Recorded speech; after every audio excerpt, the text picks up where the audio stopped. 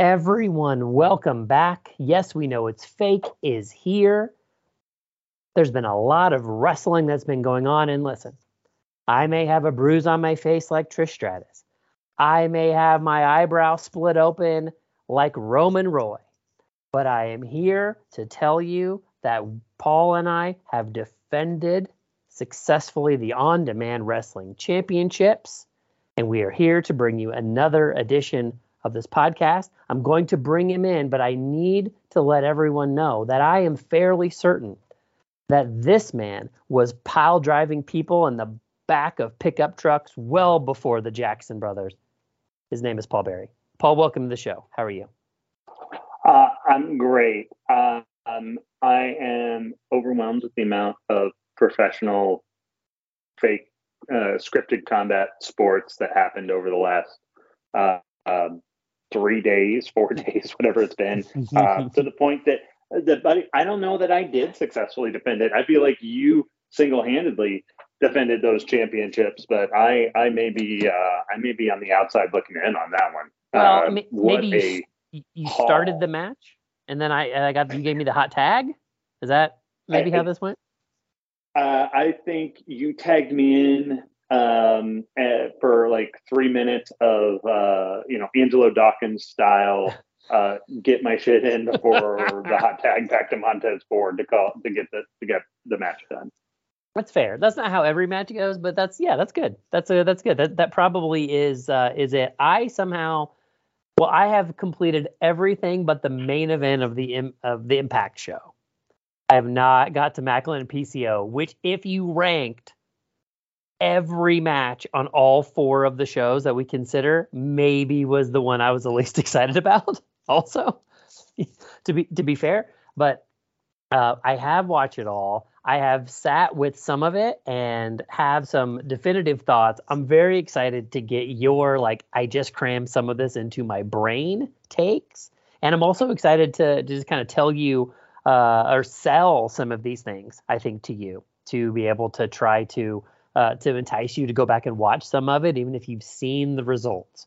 So first of all, go to linktr.ee/yes, we know it's fake. Every way to support the show. That way you can stay in touch with us no matter what is going on, and telling your friends to subscribe and follow along on social media. Okay, Paul. To me, there were these 2 very, very important matches that happened.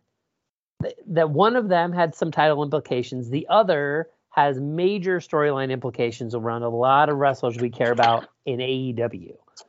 What do you think is the most important thing to you that happened over the weekend? The most important thing that happened over the course of the weekend. And so just thinking about the things that happened, we had Night of Champions. We did. We had NXT Battleground. We had Impact. Under Siege. Under Siege. Followed up by, don't we have another? We've got Impact Against All Odds next weekend. It's in 2 weeks. It's in 2 weeks. Yeah. Live from Columbus. Look at you, Columbus, Ohio. So we had Summer Sizzler 2 weeks after that. Amazing, just cranking through these special shows. Right. And then we had did we say NXT Battleground? You did. And Rampage. Had SmackDown. We had AEW Double or Nothing, and last night we had Raw. We talked about it a little bit going in, that the big questions were around the AEW championship being one, but I think storyline wise, the WWE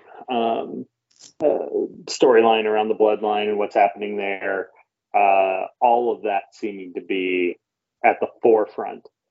So I'm going to say, I think the most important thing that happened through the weekend was Jimmy Uso super kicking Roman Reigns in the face. The best. It's the right answer. I'm very proud of you.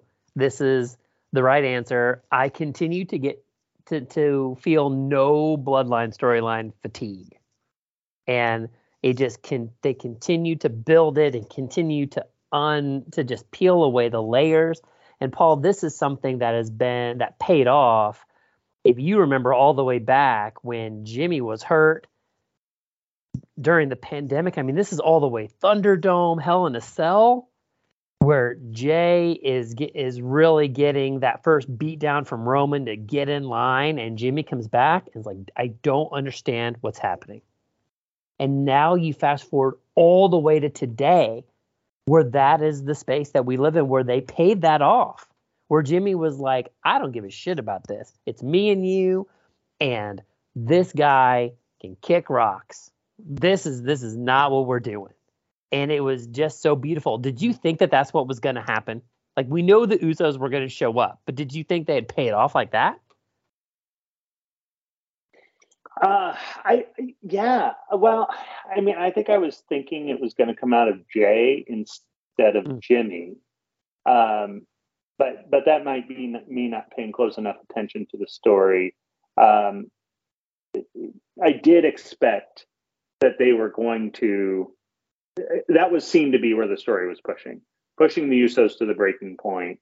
And they'd had Roman demeaning them. They'd had Sammy and KO kind of playing that almost conscious and advocating for them to them. And I think that's the payoff we got, was that next progression of the story. I think we are going to. I mean, it's interesting. There's a lot of and maybe you got some intel from Raw last night, but did Jay? Because I didn't see Night of Champions. Did Jay also get involved physically, or is he just in the what are you doing? What are you doing? And Jimmy's like, the thing you should have done a long time ago.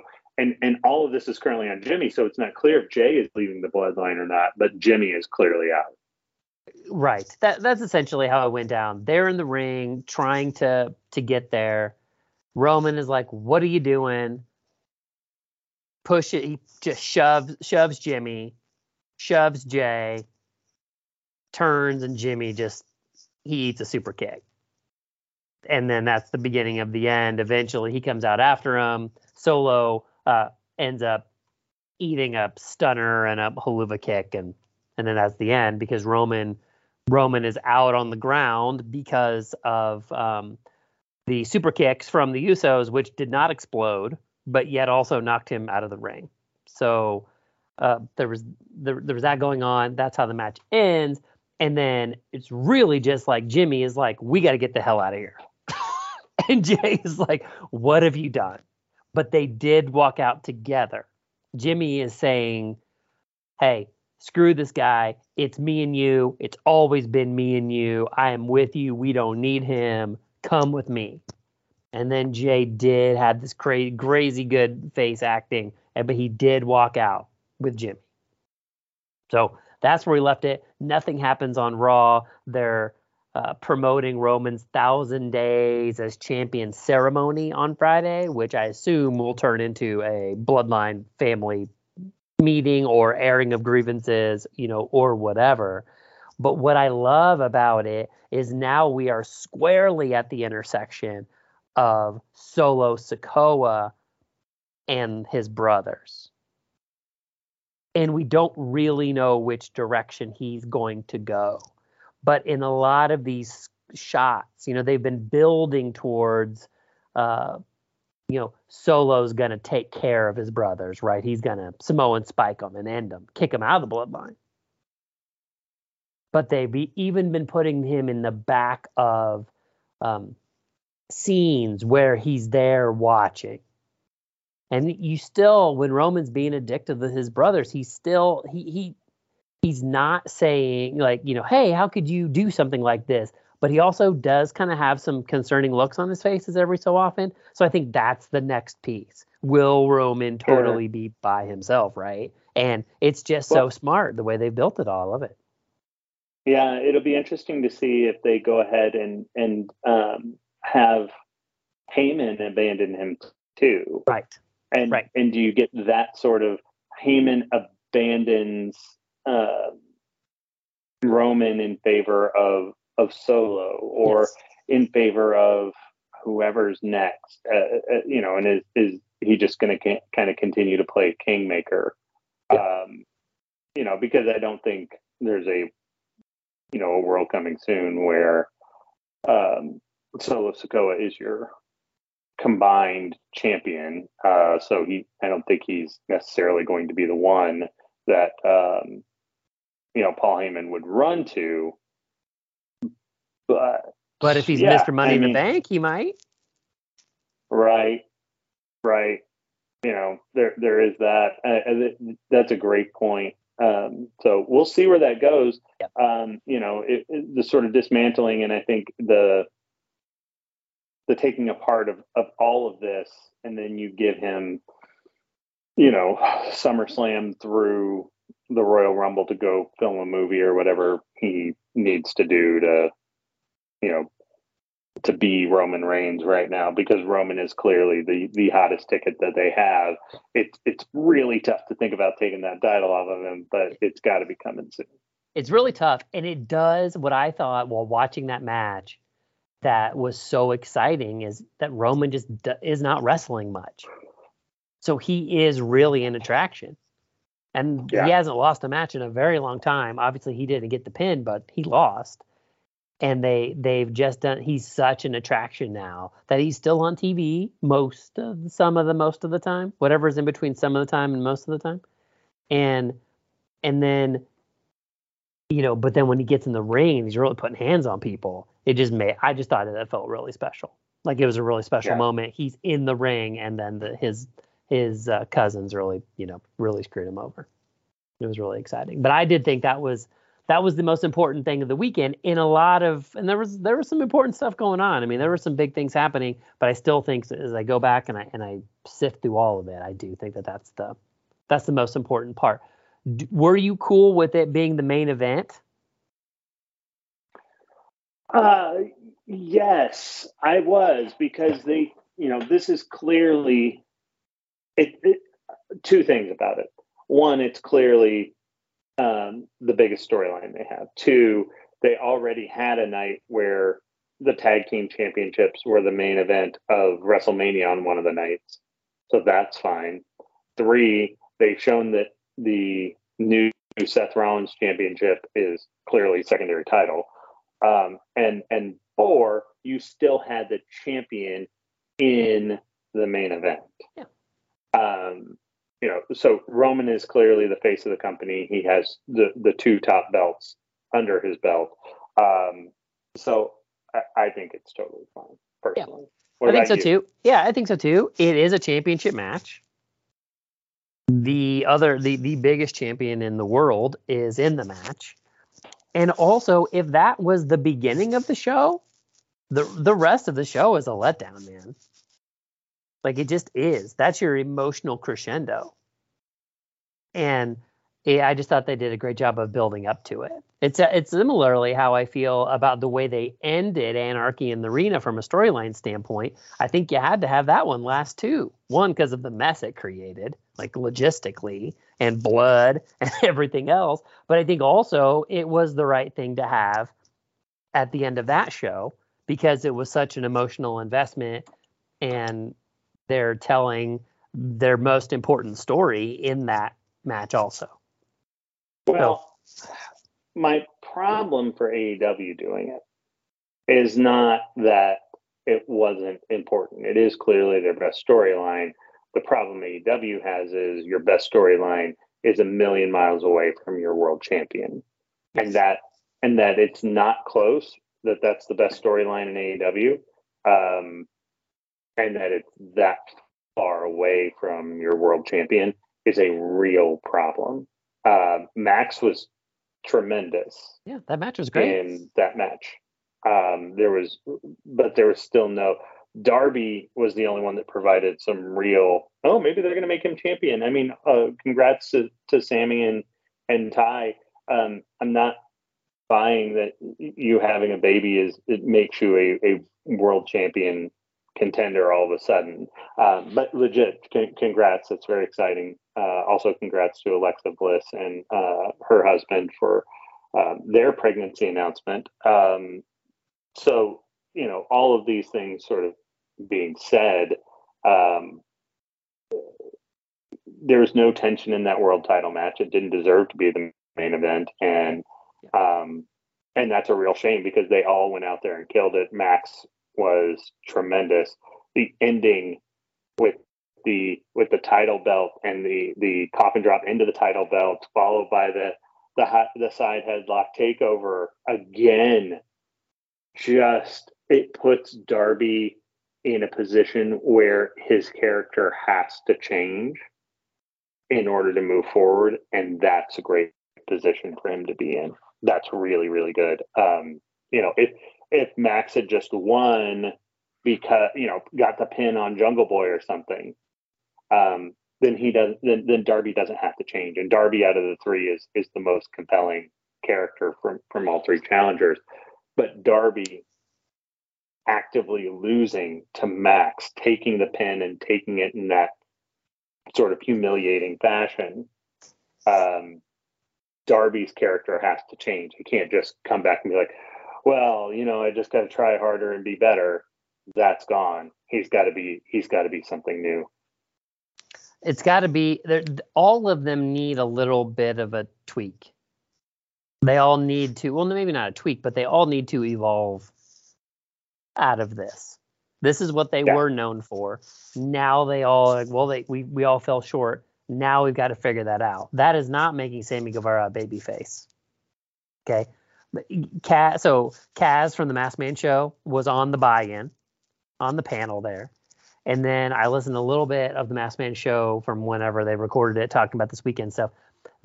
He said that in the arena that people were still booing Sammy Guevara even after the announcement. They don't really want to cheer for him, because he's just better as a heel right now. So quit trying to make it work. It's not going to work. Trying to make him a babyface right now. He's got to be more of a Seth Rollins, where he's got to go out and do it and do it and do it, and then finally we're gonna cheer him. That's just how it's gonna go. I think, I think it. All of that being said, I get why Anarchy in the Arena was where it was. I think it's incredibly disappointing that the World Championship match isn't that big a deal in AEW when that was the belt not long ago.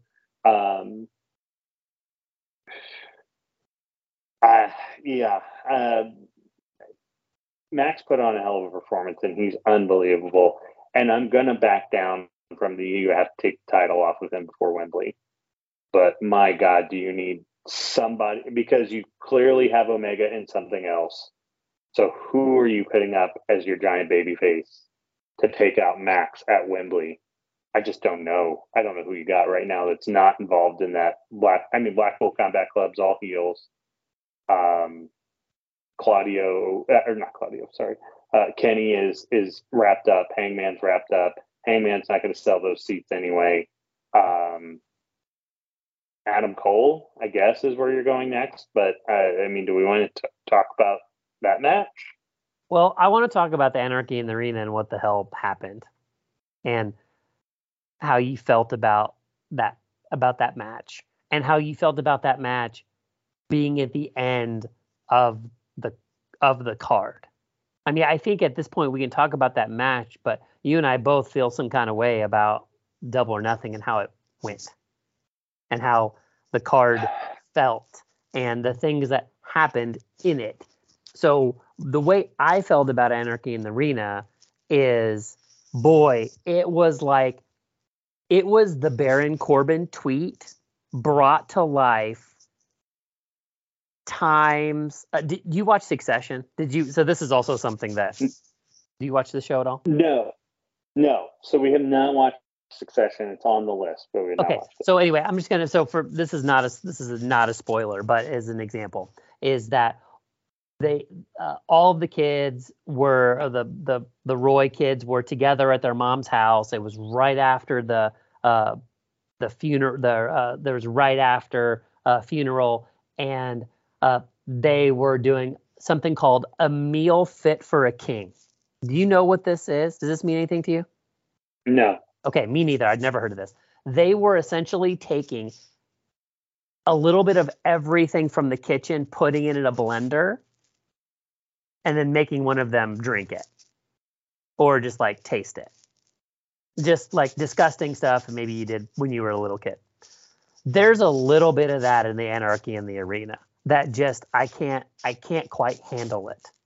I mean, Paul, it is all the things that I'm not a big fan of. Barbed wire, tacks, exploding shoes, which cool, not really sure what the hell that is. Pile drivers in the back of pickup trucks. I mean, it's just, we could list off so many things that happen. It's just, I can't handle it, dude. It's just too much, and it's just all for the sake of whatever. And I guess maybe I would need to see it in person to decide if that adds a layer, but I'm afraid that it's all happening at the same time and you just can't see it all. Like the TV broadcast can't even handle it. They missed a back body drop onto the barbed wire. Like there are things that are happening. Plus the guy from the band is playing Wild Thing during the match. In maybe blackface, kind of. Like I'm not sure what that was all about. What I do know is the whole, trying to think of how to say this, the whole playing the song for forever until he got super kicked went way too long. Like way too long. Yep. Just not great. Please don't do that again. Yes. Also, you saw his outfit, correct? The guitar guy, the lead singer. Yeah. It was like a black mask, but he also had the bottom part of his face painted black. It was just like it's too close. Like who decided that was a good idea? It's just like, no, sorry, man. Like this may be a part of what you do or who you are, but that kind of like you can't tell. People are gonna think you're in blackface. You just can't do that. So shout out to the Young Bucks for kicking the maybe accidentally blackface guy in the face. Like there's some poetic justice there. Also, Wild Thing gets to be played. What about you? We couldn't have played Carry On My Wayward Son for 20 minutes. Also, like who gets to choose the song? Some of this shit just doesn't make any sense to me. And I understand it's new. It's new to me. These things happening. It just was ridiculous. And so to me, all that other shit, I was really just waiting for it to be done so we could get into the ring and do the end game. That was really how I feel about it. I don't give a shit about any of that brawling, whatever is going on with the weapons. And it's just too much for me to handle. I can't keep track of what's going on and who's really hurt and this. And then we had an unsanctioned match and a ladder match, and it was just like I didn't like it. I couldn't handle it. Now I did like the ending a lot. I'm a sucker for some type of a screw job and reveal job. Like I'm cool with that, but my God, the rest of that match is way too much for me. Maybe people loved it. I was ready for that show to be over. I missed a couple of the spots and had to rewind because I realized I'd stopped paying attention. Yeah, I think overall, I'm trying to think about how to talk about the AEW piece or the main event piece of this specifically. And I guess it's it scratches the itch for some folks. It's not my jam, but it is a method all 4 or 8 of the guys mainly involved in that seem to dig and enjoy, and that's fine. I think I have bigger issues probably overall with that card than that, and it makes sense to have there, I guess, because of the nature of the match, because it's the most important piece of the of the the storyline of AEW. But I don't think it took anything crazy forward. I feel like they're trying to get to their own bloodline story, and that's what we're working here. Is we're trying to get to a bloodline story, something that really transcends and it matters and blah blah blah. But the reason that is all so huge is you have the world title wrapped up in it, and you just don't have it in this, and you're not going to anytime soon, because you've now taken your top guy and rolled him into the story with Takeshita and Don Callis, which is fine. I just don't think it's going to ever reach that level until you involve the world title.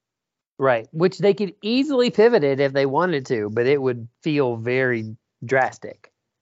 Abrupt. Very abrupt. Yeah. Yes, it would feel very abrupt. That's the best word. And that's the best word. And that's what the Bloodline storyline has been really good at, is knowing when to take a small turn of that screw and when to break out the drill on high and move it real fast. But it never feels necessarily abrupt.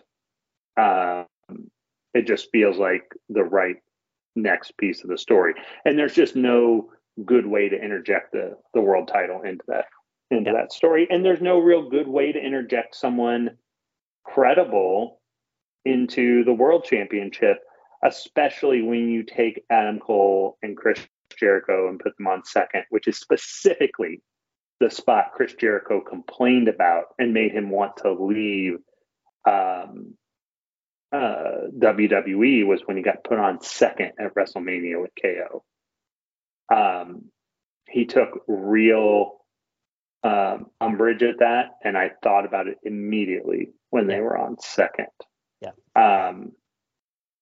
Especially when you had a hot match following them and a battle royal in front of them. They felt like the sandwich match, and they were supposed to be in an unsanctioned match, which makes no damn sense at all to have an unsanctioned match in the middle of the card.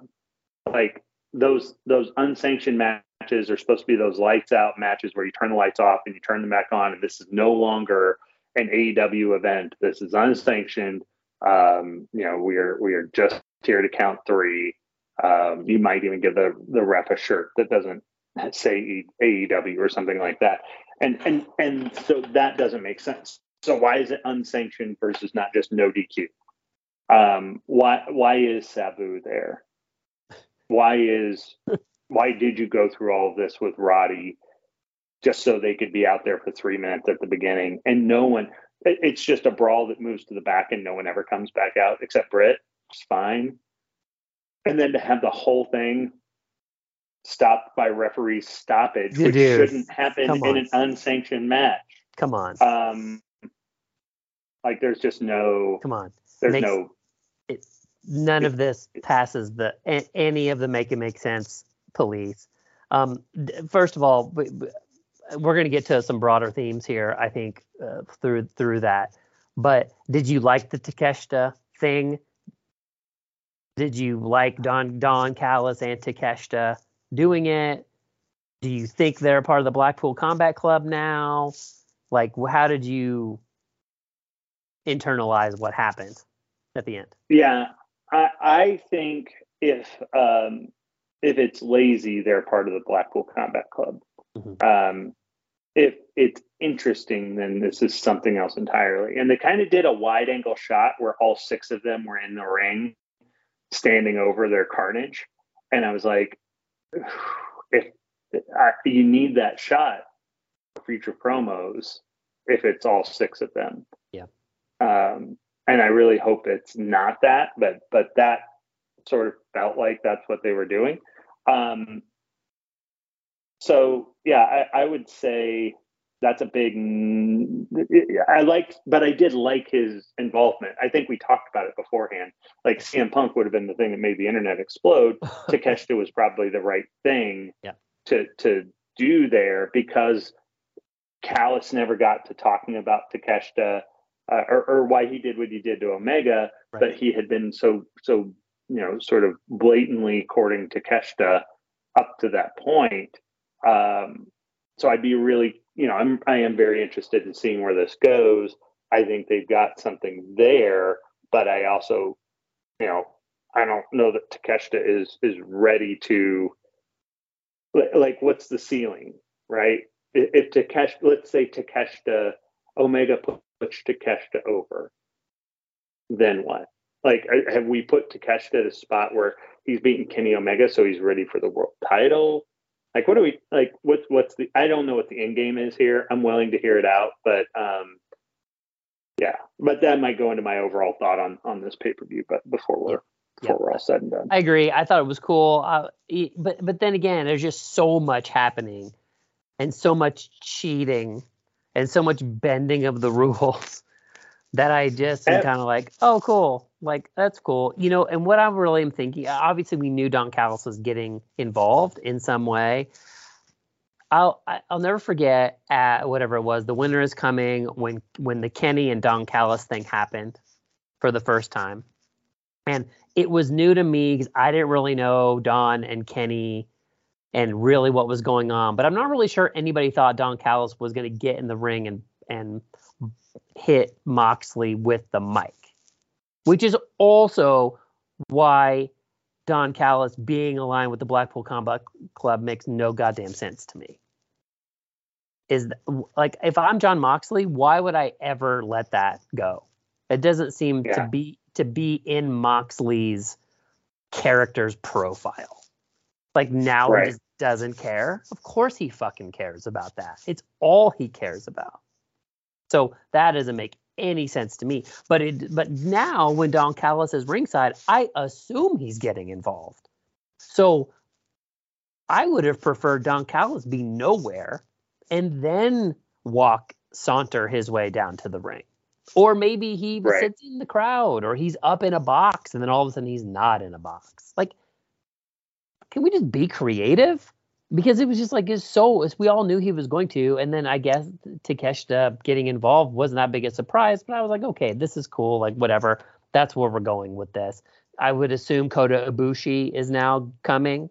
And that's going to be the Forbidden Door. It's going to be some 5-on-5 weird thing. I don't really know what we're doing. Or maybe they're saving 5-on-5 blood and guts for Wembley.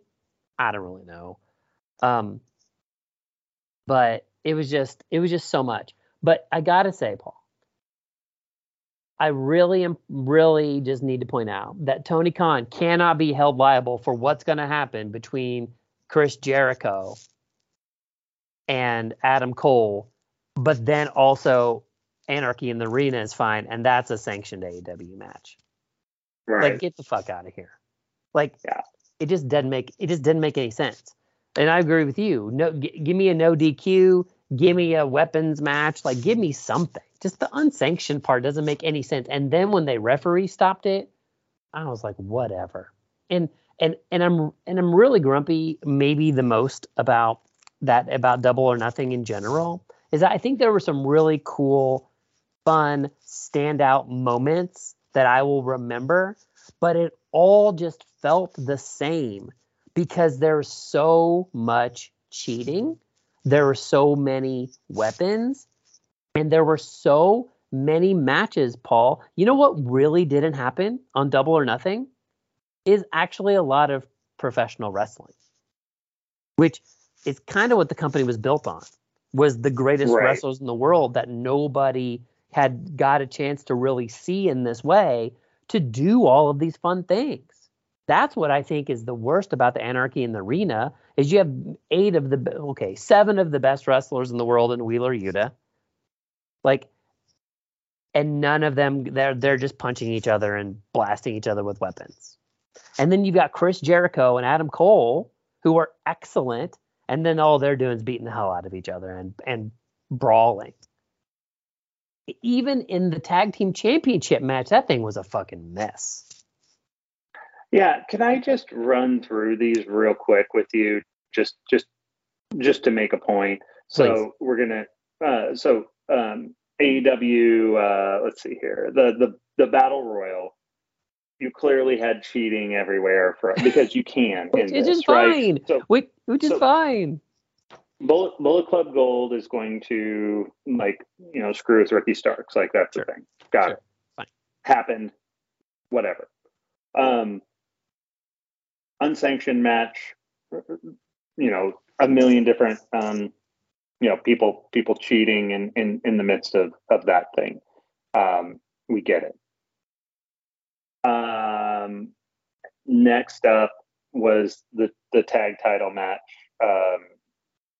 Cheating running rampant.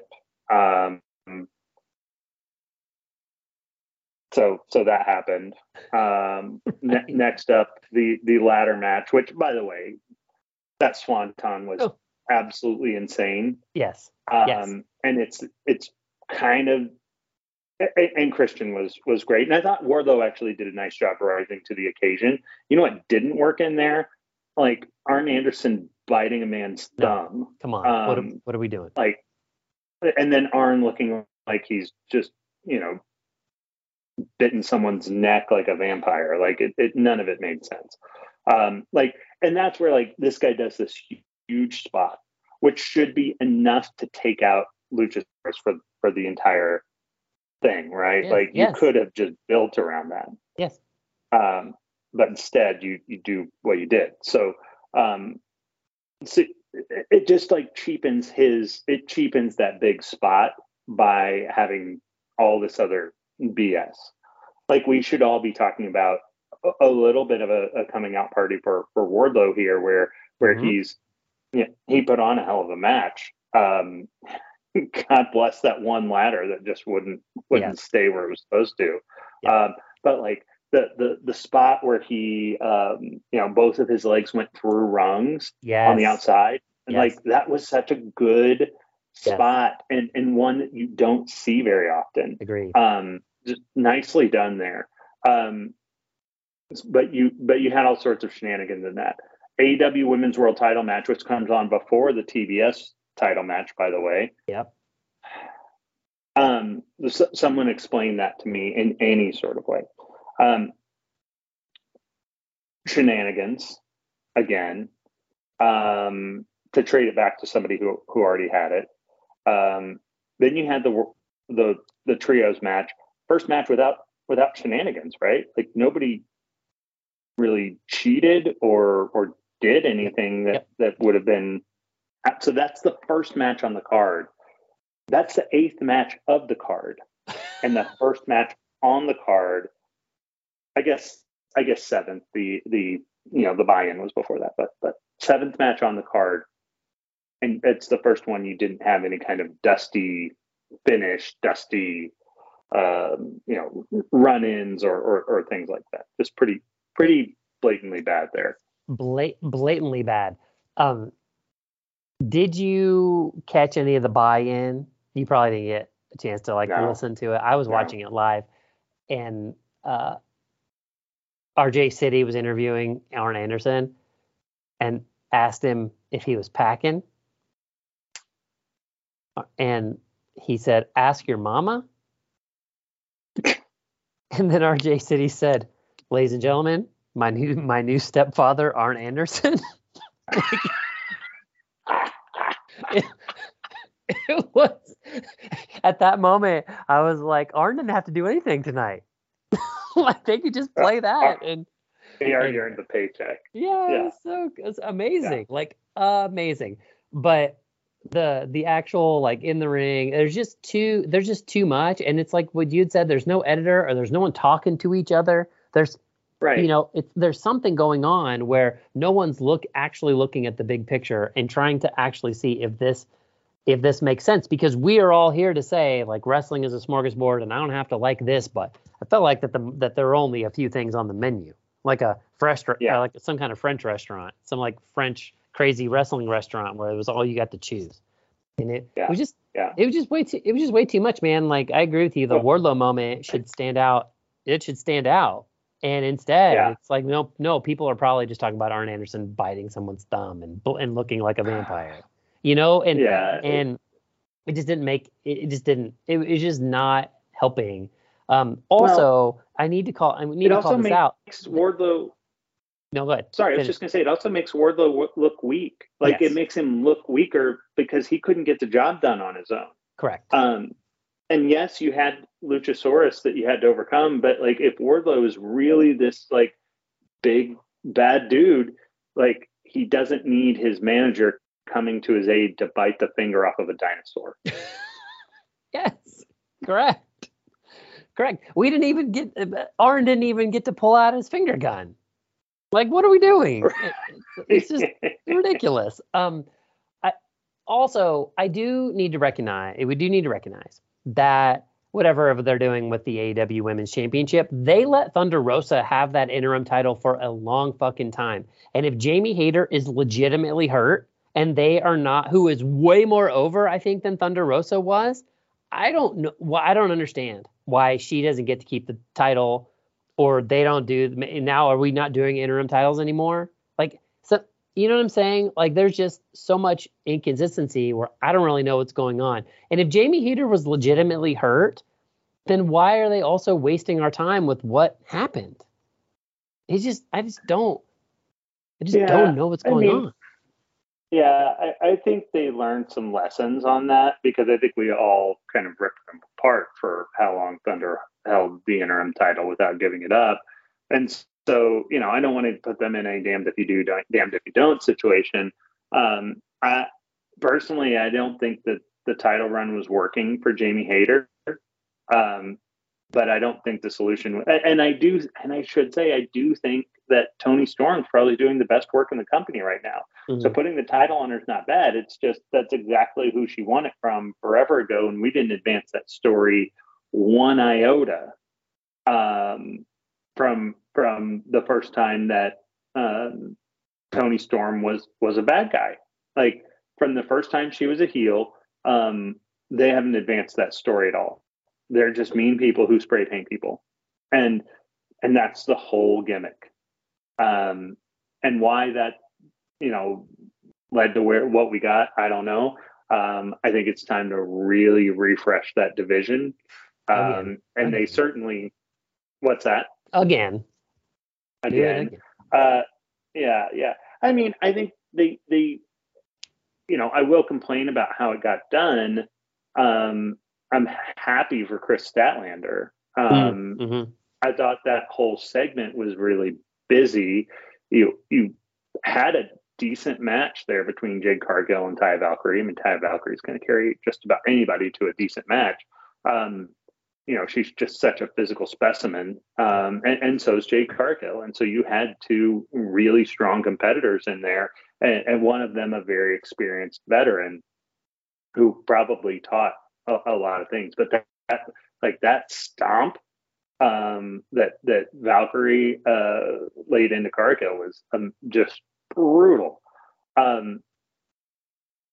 But the whole just, hey, real quick here, we're going to flip the title now after we hit 60-0. I don't know, the whole thing just felt a little off to me. But I'm ultimately happy with where they got to with Statlander winning that title and being the new TBS champion. I think it gives an opportunity to send Jade Cargill into the women's world championship picture. But I'm also just, I'm still just dumbfounded on how that women's world title match was on before the TBS championship. Yeah. I just can't fathom why that decision was made. I don't really consider myself to be a professional wrestling purist. Like, here I am being I need more real matches. I don't, it's not really what I'm here to say. But I do need it. I do need some other things in the ring to make sense from what moves inflict what kind of damage to people. And I'm just having a hard time, Paul, understanding how Taya Valkyrie can hit her finisher, and 60 fucking seconds later, Jade Cargill is up, giving her a pump kick and the same move, and Taya loses. They built this entire feud around the move. The feud was the move, and Taya hit the move, and it just didn't really do anything. And then 60 seconds later, she's pinning her with the same move, and then the Statlander thing happens. So it was just really, really busy and weird, and I'm just like, I don't really know. I don't really understand what's going on, and I don't know if that is a Jade Cargill thing, right? Where there's maybe you can coach the play, but they have to go execute the play. And if Jade was all of a sudden like, oh, I got to speed this up. I got to get this out of here. But she can't like lay there and kick out. I don't care if she kicks out. I'm talking legitimately getting up and beating her ass and winning the match. It's not good. It's just not good. And Taya, I'm not saying Taya needs to win that match.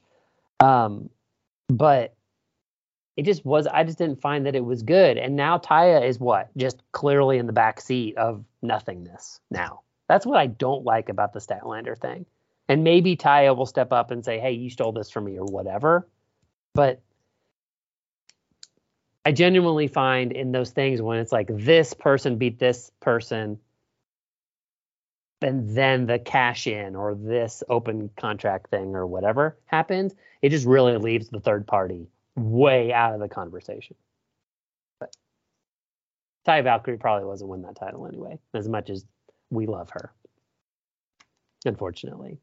But I'm with you. I'm glad that Statlander is back. The House of Black trios match was real dope. I just wish they wouldn't have done an open challenge. Like it was obvious. It was obvious who they were going to wrestle. Yeah. So that also is just like, what? Okay, whatever. Fine, you can just tell us. It would have been awesome. It would have been awesome. They could have done the Acclaim could have done a music video leading up to it and been hilarious. Like it was funny.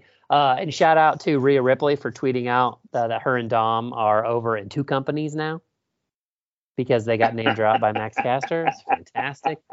Buddy Murphy getting. And there was the "Who's Your Mommy" chant going. Yes, of course. Well, I mean, he brought it up. It's great. It's great. Listen, I think that as much as these guys and girls are loving the freedom that AEW and the paychecks that AEW gives to them, there are just some of them who, if WWE presents them with the right opportunity, they're going to do it. And I feel like Max Caster is one of those guys. Now, he may never get the leeway that he wants, but I just am like, that just, it's funny, but also, to me, it's like, okay, that would easily work. The Acclaim would easily work if they decided they want to do that. They probably won't, but they could. Yeah. Alan, you raved to me. I want to switch gears just a little bit. Well, let me wrap AEW with this, and I kind of almost wish I would have laid out this at the beginning to say that this is me making my case. I've said for a long time, I feel like we can trust AEW with our pay-per-view dollars, and I'm putting an advisory on that. I don't know that it's true anymore. That wasn't a great pay-per-view. That wasn't the kind of thing that I want to make sure that I'm in position for, will drop the dollars on, and that's not the position you want me in headed into Forbidden Door or Wembley. That wasn't a good pay-per-view. It was fine, but there were 6 other fine things I could have done this weekend. I did them. I don't know that it's going to be good enough. Just don't think they're good enough. Yep, I agree with that. I think that hopefully the feedback.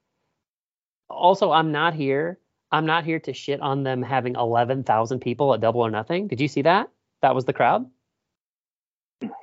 I'm not, and now the better looking Barry brother was there to tell me that building's not very big anyway, and I'm just here to say, can they not sell 20?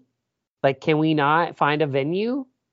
Like, I'm really kind of asking the question, because if it's a cool TV show, that's awesome.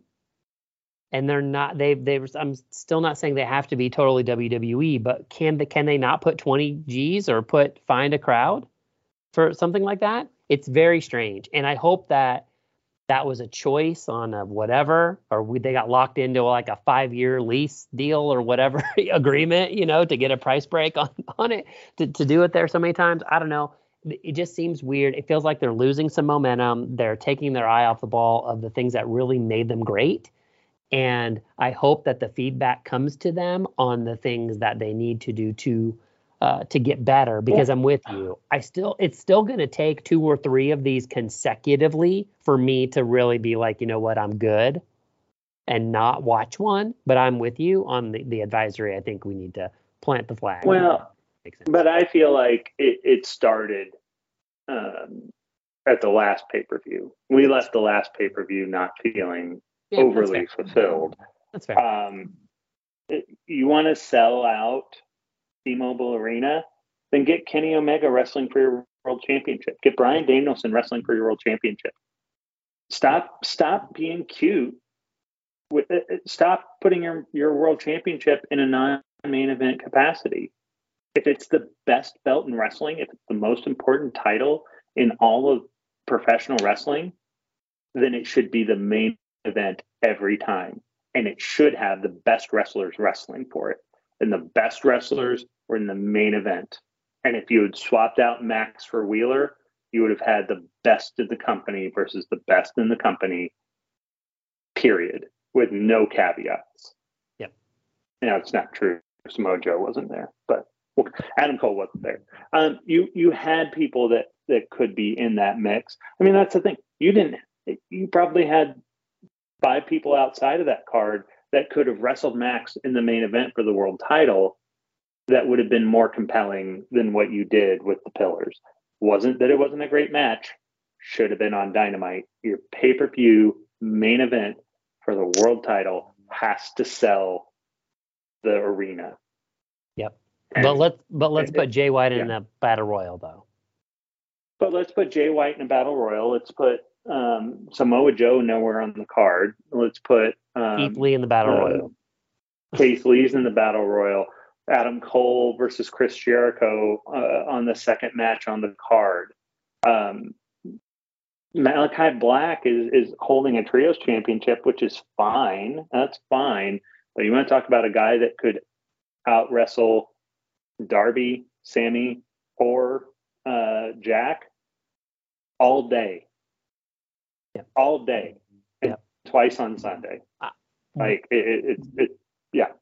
This is the last thing I'm going to say, and then we need to talk about the other things, is that give me like Keith Lee versus Max. Like, that would be super intriguing to me. And that's just because I love Keith, but also like, let's make Max beat some people here. Like, let's do that. So yeah, but I'm with you. They booked themselves into a strange spot. So we'll see how they get out of it.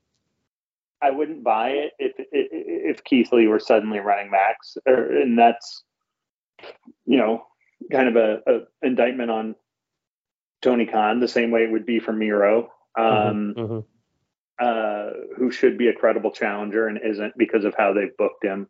And I think the same is true.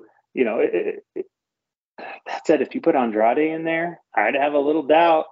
I'd have a little.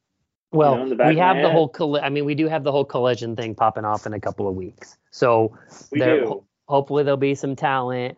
I'm still not sure that they're going to handle all of this well, but it will infuse some people who we haven't seen, and then we'll get to make up a whole new judgment on exactly how they're gonna handle it. Yeah. I'll stop there. I just, they've lost their way pretty significantly here. I feel like I'm watching Kevin Nash and Diamond Dallas Page wrestle, Sean Stasiak for the tag team titles, right? Which happened at the last Starrcade ever. Wow. And so this is where we're at. I just feel like we've really lost our way here. Yeah, I would agree. Paul, I was halfway through NXT Battleground, and the thought popped into my mind that this is the best that the NXT men's division, maybe top to bottom, has ever been. And it was, if the women's wrestling was better, I would even say this is really low key as good as it ever has been, and has the potential to be as good as like vintage black and gold. Then the second half of the show happened. But I'm here to tell you that the first half of that NXT show was maybe my favorite thing to happen all weekend that was not the main event of Night of Champions. I just thought that the opener is, I believe that was Wes Lee, the North American title match. Everything that kid in is spectacular. And you may look at it and think, oh, it's Tyler Bate and Joe Gacy. Joe Gacy is really good. His gimmick is not great. He in the ring is very good. And Tyler Bate is very, very good also. But that match was tremendous. And there was just a whole bunch of really cool shit that was happening in that match. The British Rounds thing, the Heritage Cup thing, had some schmozzy ending. I didn't love it, but I love the match, the rest of it, and I love the implication of what they've done and what it sets up. But that Noam Dar and Dragon Lee, I mean, my God, just do that. Just do that a bunch. And everyone will love both those guys even more. Dragon Lee had a couple of moves in there. When we're talking about Vikingo and we're talking about Commander and all of that, Dragon Lee is just right there doing some shit that we've never seen, that people are going to be like, oh, can't do that anymore. Only one person can do that move. And I don't know. It was, the whole thing was just excellent. So I'm here to say that you got to go watch it, or at least the first half.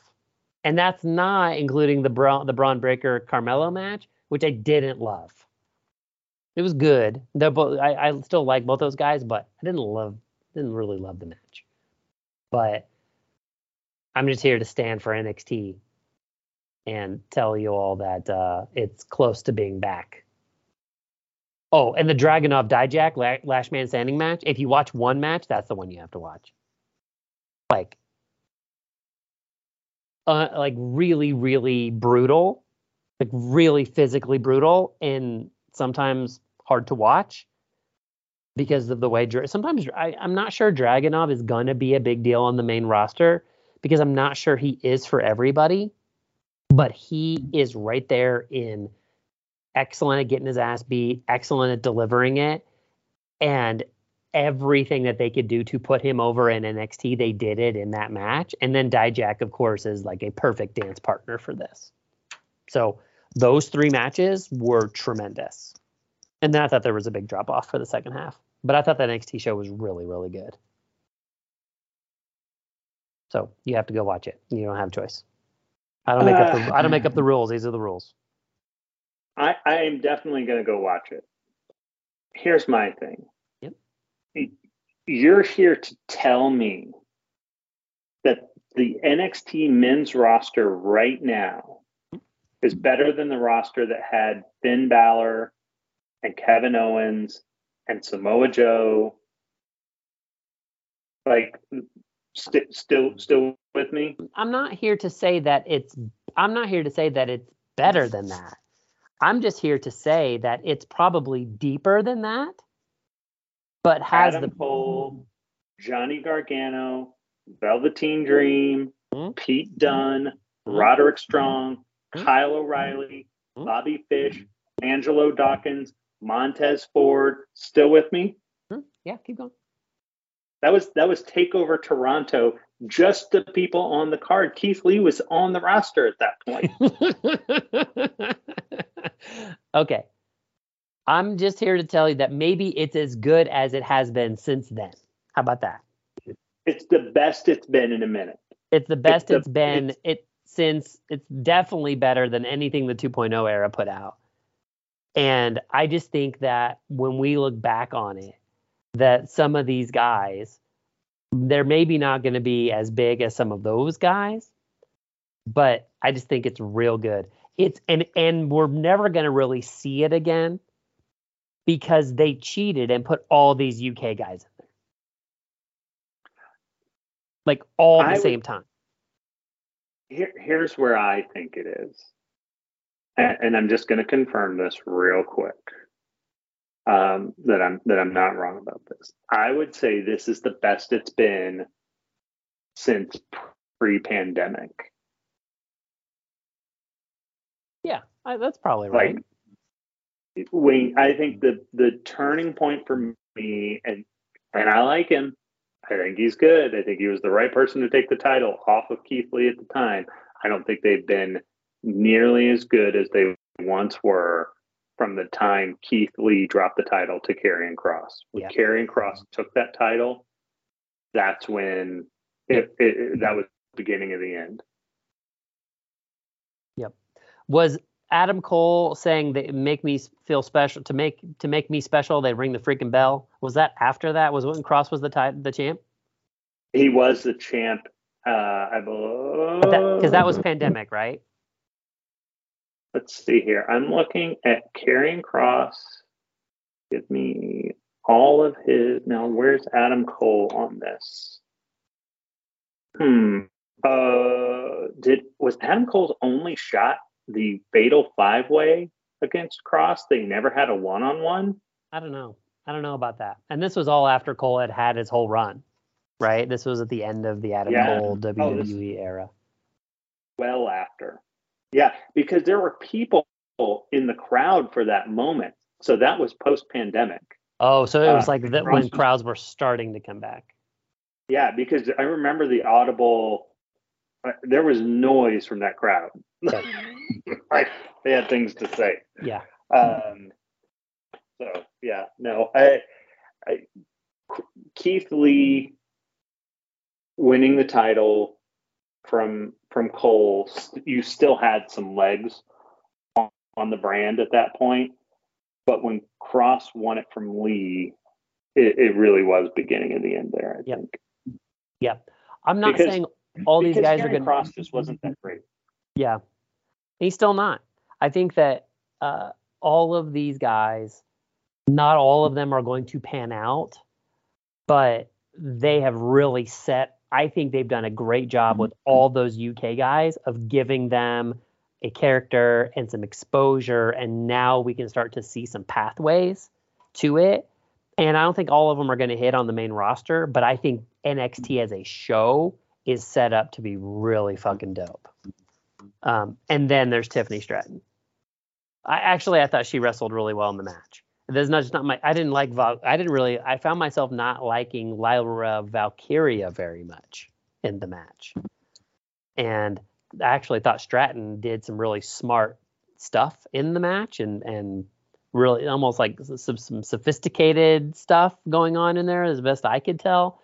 But she's also maybe not the best. If you go back and look at that, and do not go look at the lineage of that title and who's held it.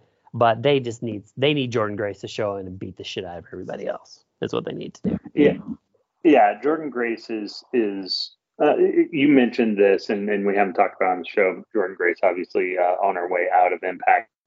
Not a lot of love in the Tony Khan sphere. The Tony Khan sphere for the I don't know how Tony feels about Jonathan Gresham and Jordynne Grace, but I don't think there's a lot of love going the other direction there. Even with some of the I was in the wrong and all of that, you got to think it's going to sit there and be part of that thought. So Yeah, I think we'll probably be seeing Jordan Grace sooner rather than later in NXT, and that's a much needed thing for that division. The thing is, I'm not even sure. Actually, I take that back. I'm not even sure they're going to bother with NXT for her. They may not. Like, I she's mean, just so much bigger than yeah. absolutely everyone they have. And with those Impact wrestlers, they're already doing TV, right? So that's usually a lot of what it is, which is go learn how to come off the indies and let's go teach you how to do TV. But now certainly they don't have to do that. Now they've done it. They've done it with all. I mean, they've done it. You know, it's not like Karrion Kross needed some seasoning, right? In that way. So I think one, it's does Jordan Grace get to keep her name? That's part of it. Two, do they want her to go work on some things? Do they want her to go to promo class? You know what I'm saying? Like there's some of that stuff. Or can she just go coach all the weightlifting sessions? Maybe that's what she needs to go do at the piece. I mean, they put Samoa Joe through NXT a couple times. Yeah, exactly. So that makes sense. That makes sense. If they're gonna do it, they're gonna do it to her. But and Finn went through NXT and Shinsuke went through NXT. These are guys who went through TV, but they wanted to coach them in sort of the WWE way. If you're investing in Jordan Grace, you got to do that for a long time. I would sign her to a big, long contract if you can manage that. And, and that probably means an NXT run. But man, do I not know where she fits into that roster except just annihilating everyone.